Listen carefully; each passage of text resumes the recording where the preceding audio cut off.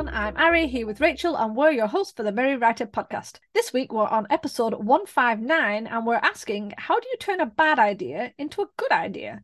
Before we dive into the topic, don't forget to subscribe to the podcast wherever you're listening if you haven't already. And if you enjoy the show, please share it with friends and write a review. Okay, so I decided on this topic after I saw a Facebook post that was bemoaning so-called bad ideas. And I'll be honest, I don't actually remember what it was about. I know it wasn't about writing, but the author of the post was complaining that they'd just been having lots of bad ideas.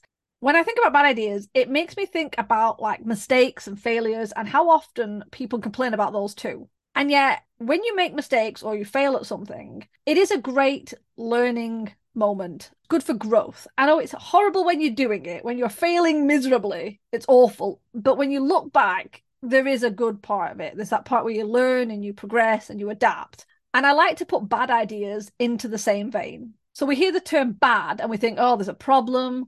But bad ideas can actually be the groundwork for good ideas. Probably losing people as I say that with like, no. But let's be honest, creativity moves. And in my opinion, it moves in waves. You have those ups and downs. You know, when you're at the top of your game and everything is just working, that's your up. And then you hit the down and everything goes wrong and nothing's going right. And every idea is just like rubbish. And that's what it's like. You have good days, you have bad days, you have good ideas, you have bad ideas. And every idea isn't going to be perfect or even good. But just because you have bad ideas doesn't mean that you should automatically discard them. So either you've got bad ideas in your head and you just need to get them out so you can like clear a path for good ideas, or the bad ideas might just need to simmer and be reworked maybe at a later date. And they shouldn't automatically just be tarred with, oh my God, bad idea, discard. I actually like that, how you say that creativity moves in waves, because it really does. There are ups and downs to it, as you said, and you're obviously going to have those days where you feel like you can sit down at your laptop and you can really write and the words just churn out. And then there are other days where you just stare at that page and you're like, where was I going with this? What's supposed to happen next? I have zero ideas for this. And the thing is, I think we all kind of have ideas for that. I mean, we've talked about so many times where to find inspiration and where to find ideas for novels and things like that. But we kind of already have these ideas, and it's just a matter of us recognizing what ideas are good enough for us to write.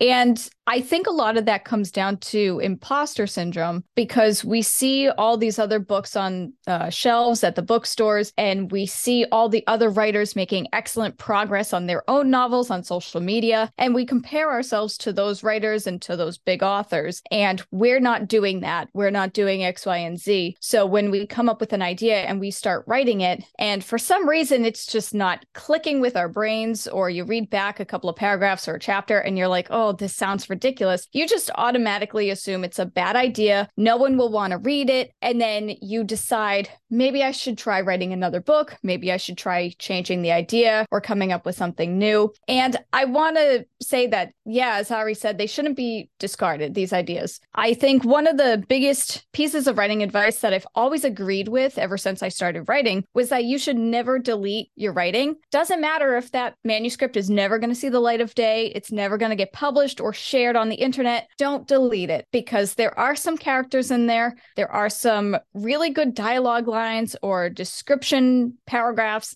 that you can utilize in other stories for other ideas. Or maybe that manuscript wasn't supposed to be written at that time, and you might go back to that idea at a later date, rewrite it, and have a brand new novel, more or less. And it might be a better idea than what you originally thought. So that kind of brings me into my point, is when you feel like you have a bad idea, what you need to do is just rewrite. Research and plan out your idea and really zero in on it, focus on it. Where did this idea come from? Why was this idea important to you in the first place? So why did you even decide to write this idea? And remember why you started in the first place, where that idea came from. And then you may be able to rework it in your mind and tackle it from a different angle. That's a really good point. And something you said about like why you wanted to write it in the first place made me think of something. The question why is one of those really powerful questions. So you could write an idea and it could be that it's meh. You know, you've got one character and they're doing this, meh. So you ask why. Why are they doing? Why do they need to go to this place? Why is that person stopping them from doing it? Why do they feel that that's the only option? And you ask these questions over and over. And what you might have is you start with this kind of meh idea that's kind of, like a wet blanket. And by asking why and rewriting ideas over and over, like Rachel says, it kind of fluffs it up. Going back with the wet blanket, fluffs up the blanket. But what you get is you can often end up branching out. So you may have started with one character and a bit of a basic plot line, and that's it. And you think that is such a bad idea. Looking around other books, look how complicated they are, how complex, how detailed, how thrilling they are to read. I've got this one line of plot and a character who's kind of two-dimensional. It's not going to work. Now, obviously, sometimes you start like that and you automatically think, yeah, I can fluff it out. I can build it up. I can make it more. And other times you look at it and the feeling of it is that it's just bad and it's no point. Put it to one side and start another novel, like Rachel said. Let's be honest, how often have we done that? I can attest to it because I have a lot of manuscripts hanging around, collecting dust, annoying me with that kind of pressure at the back of my head, like, we need to be written. Because I would do that, I would get bored, I would get stuck, I would not feel the same passion. And instead of pushing through and thinking, okay, well, what is missing? Why am I not passionate about this story anymore? Okay, it's missing complexity, it's missing deeper characters. I will work on that. I marked it as bad and moved on to something new. But you shouldn't. Research and planning and rewriting is exactly what you need. Asking questions to build it up is what you need. And as Rich said, if it doesn't work and you have to put it one side, put it to one side. Don't delete it, because you can cannibalize. And I have cannibalized so many old stories to the point where what is left is just, it's not even bones, it's bits. To the point where, okay, I don't need any of that left. That's just the chum. We'll throw that away. I've already taken the best bit. And some of the stories I've gone back to try and cannibalize and actually thought, wow, that's actually a better idea now that I've looked at it months later. Maybe I'll start that one. And hence I've started another story. And I just interject for a second. Everybody refers to their novels as their book babies and their children. And you just told everybody to cannibalize. Oh my God. Yep, I leave nothing but the bones. All. I have nothing to add to that. I just needed to point out the fact that Ari is telling you guys to cannibalize your book babies. Yep. That's all. They call me the piranha. Oh my. Oh, they should, because that's a really cool nickname. We're putting that on a t-shirt, guys. Merry Writer podcast merch coming in 2027. Oh, I'm being really like, oh yeah, 2024 is like 2027.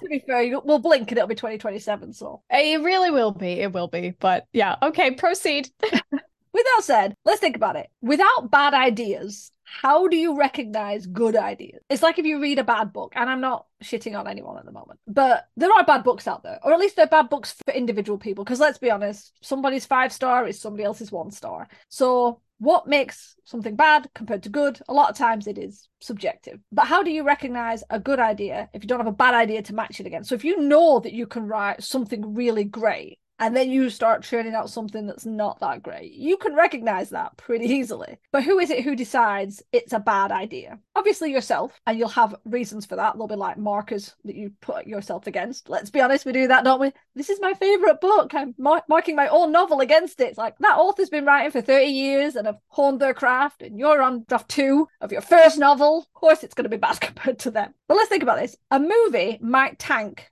because it's a bad idea. Or they might tank because the trend of movies has suddenly shifted and no one is interested in some epic sci-fi space opera, and we've all started leaning deep into time-traveling dinosaur zombie movies. I would totally watch that. I just want to say that. So sometimes a so-called bad idea isn't actually something that we think about. It's decided on outside sources like the marketplace. I have seen writers, and I have been one of these writers, where I've been writing a story that I really, really like. And when I've talked about it to people, doesn't happen very often, I've heard, oh, that's not a big thing. Why aren't you writing, add in specific genre trope? Because that's the new big thing. Like how every time Star Wars has a kind of resurgence, suddenly sci-fi becomes big again. Or, you'll get the period dramas that do well, or the horrors, and there'll always be some that are up there, but there was a big arc where the superhero stuff started being much more impressive, and that's what everyone was liking, and that was what was trending. So if you tried to bring out a vampire story or a werewolf story or a zombie movie, it probably wasn't going to do as well Whereas if you'd have brought out a superhero movie, might have done better. And sometimes that outside source can make us doubt whether our stories or our ideas are actually that good. And then we kind of push down even worse. So it might not actually be a bad idea at all. It might be the outside sources pushing in, making us feel like it isn't because it's not on trend. No, I think that's a really good point because trends do dictate a lot of the market and the industry as a whole. And if you're planning on getting traditionally published, that's exactly what they're looking for. They're looking for books that obviously cater to their specific taste, depending on who's reading the manuscript. But they're also looking for books that go along with whatever trends are currently happening in the book industry or the market or whatever you want to call it. And I think a lot of our Merry Writer listeners, I believe, are aiming to be self-published or they already are self-published. And that's a much more daunting task to keep up with the trends because you're doing everything yourself. You have to do the market research yourself. You have to do the marketing of the book yourself before, during, and after it's written, before, during, and after launch. And it's a really daunting task. And if you're not confident in your idea, then that's just going to make it all the more difficult. Because basically what it comes down to is that you can't please everybody. And we have mentioned this time and time again during this podcast. You're going to get some readers that give you 5-star reviews. They'd give you 10-star reviews if they could. And then you're going to have those other readers that are going to give you negative 5-star reviews because the book wasn't for them. Books are subjective, and you need to be confident in your own idea, and you need to be confident in your own writing style, and recognize that somebody somewhere out there is going to enjoy your story. And Ari kind of touched upon this earlier, that when you're comparing yourself to an author that has 30 books under their belt, or they've been writing for 30 years, or I can't exactly remember what you said, and you're on draft 2 of your first novel, obviously, yeah, it's going to look like you're not as good of a writer as they are, but you don't write in their style. And also, you didn't see their first draft of their first novel. You didn't see their first draft of their 30th novel, which I'm sure was just as crap as the first draft of their first novel, because that's what a first draft is. It's crap. It's just you telling yourself the story. So if there are little bits and pieces of it that you're not feeling confident in, keep them, rewrite them, rework them, or just set them to the side and see if other ideas come to you. Because the bottom line is that you got to remember that there are no bad ideas, no quote unquote bad ideas. And you just need to recognize and know that your idea isn't fleshed out enough when you're facing that imposter syndrome. And a lot of times when you feel your novel or your manuscript isn't up to par with any of the other books that are on your shelf or at the bookstore, it could very well just be you not being confident in your own work. Or it could be that maybe that was a practice novel and it's time for you to write a new idea, which isn't really something we want to hear, but sometimes it happens. I like that you mentioned imposter syndrome because it makes me think about the fact that, like you said, there are no bad ideas. I'm assuming there could be some really horrific ideas where it's like, whoa, you need to be locked away for that. But we'll assume that there's no bad ideas. But I'll tell you what, there isn't. There might be ideas that aren't great. And that could be because we have our old friend perfectionism creeping its way up again. So you could have an idea that's not great, but it's not bad. But because we have this idea, this constant, we need to be good, we need to be good, we need to be great, we need to build up, we need to wow our audience. I mean, how often do you see that? It's like, what's your book that's so different? Why should I read your book? You know, what makes you special and unique? And I've seen that. I've seen marketers go on about how, like, you have to show why your book is unique compared to somebody else's, or your product is the unique and why do people need to buy it? And I think bollocks to that. And I'll tell you why. There are very few books out there that are so unique that it makes you sort of step back and go, damn, what the hell did I just read? I mean, we literally have a whole genre of retelling fairy tales. Okay, so they literally take an old story and retell it in a different way. So yes, it's unique in its own way because it's, you know, been told differently. But at the core of it, it's got a foundation that has already been done. How many stories are there? The hero's journey, the quest, you know, the revenge. I mean, literally, you could boil all the novels down to, like, I think, is it something like 8 or 12 main concepts. Yeah, something like that. Yeah, it doesn't have to be so unique that it blows people's minds. I mean, hell, you look at all the big readers, and you go say you went into the Goodreads, and they say they're into fantasy because that's I like reading fantasy, and you'll see the same fantasy books come up in all these different people's stuff. And why? They're the same things. People like the magic. People like the weird monsters. People like the different worlds. Just like the sci-fi people who love sci-fi. They're loving the oh my God, there's a space station or a spaceship or a battle or something. It's like, yeah, and there's a million books with those things in them. They're not that unique. So well, what is take it? Cozy Mystery, for example. Every single Cozy Mystery book, you typically have a female amateur sleuth who is being accused of murder, or her best friend is being accused of murder, or her family member is being accused of murder. The head detective that is investigating the case, they are some tall, dark, and handsome buff of a man, and the two of them get together. So there's that romantic undertones, and yet she's the one that solves the mystery, and he's apparently terrible at his job along with the rest of the police force, because that's how it goes. She's the main character. She's got to be the one to win. But yeah, every single Cozy Mystery is like that. There may be baking, there may be coffee, there may be knitting or a book club, but they're all pretty much the same.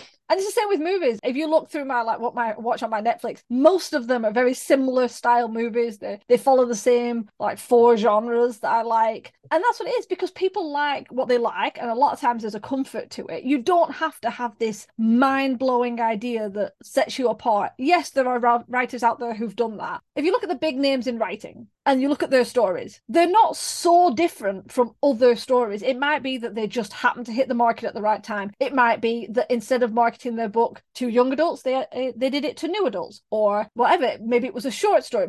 There was whatever it was that catapulted them up. It's not always, oh my God, they were the best writer ever, or they had the best idea. It could just be came out at the right time. That's it. That could be it. Or it just started the new trend. Everyone decided sci-fi was boring. We're moving on to time traveling dinosaur zombies. And that's what came out and you grabbed. And that's what it's like. That is how it can be. So the idea that you have to have this brilliant idea that shocks people, that you have to be so unique, bollocks to it. No, you don't. Just write what you like, work with the stories you've got. If you have a bad idea, figure out why it's a bad idea. Share it with someone. Talk about it to your beta readers or your friends and say, this is the idea I've kind of got. And see what they say. They might be like, well, I kind of like the idea, or, oh, I really like this, but what is this about? Why are you taking them over here? Why don't you make the romance more important? Or why don't you make the quest part more important?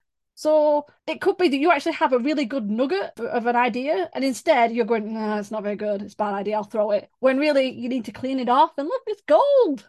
Now, I just want to add that every single book is just the same 26 letters rearranged in a different way. So just keep that in mind. All you got to do is rearrange those 26 letters in a bunch of different ways, and bam, you got a book idea. That all.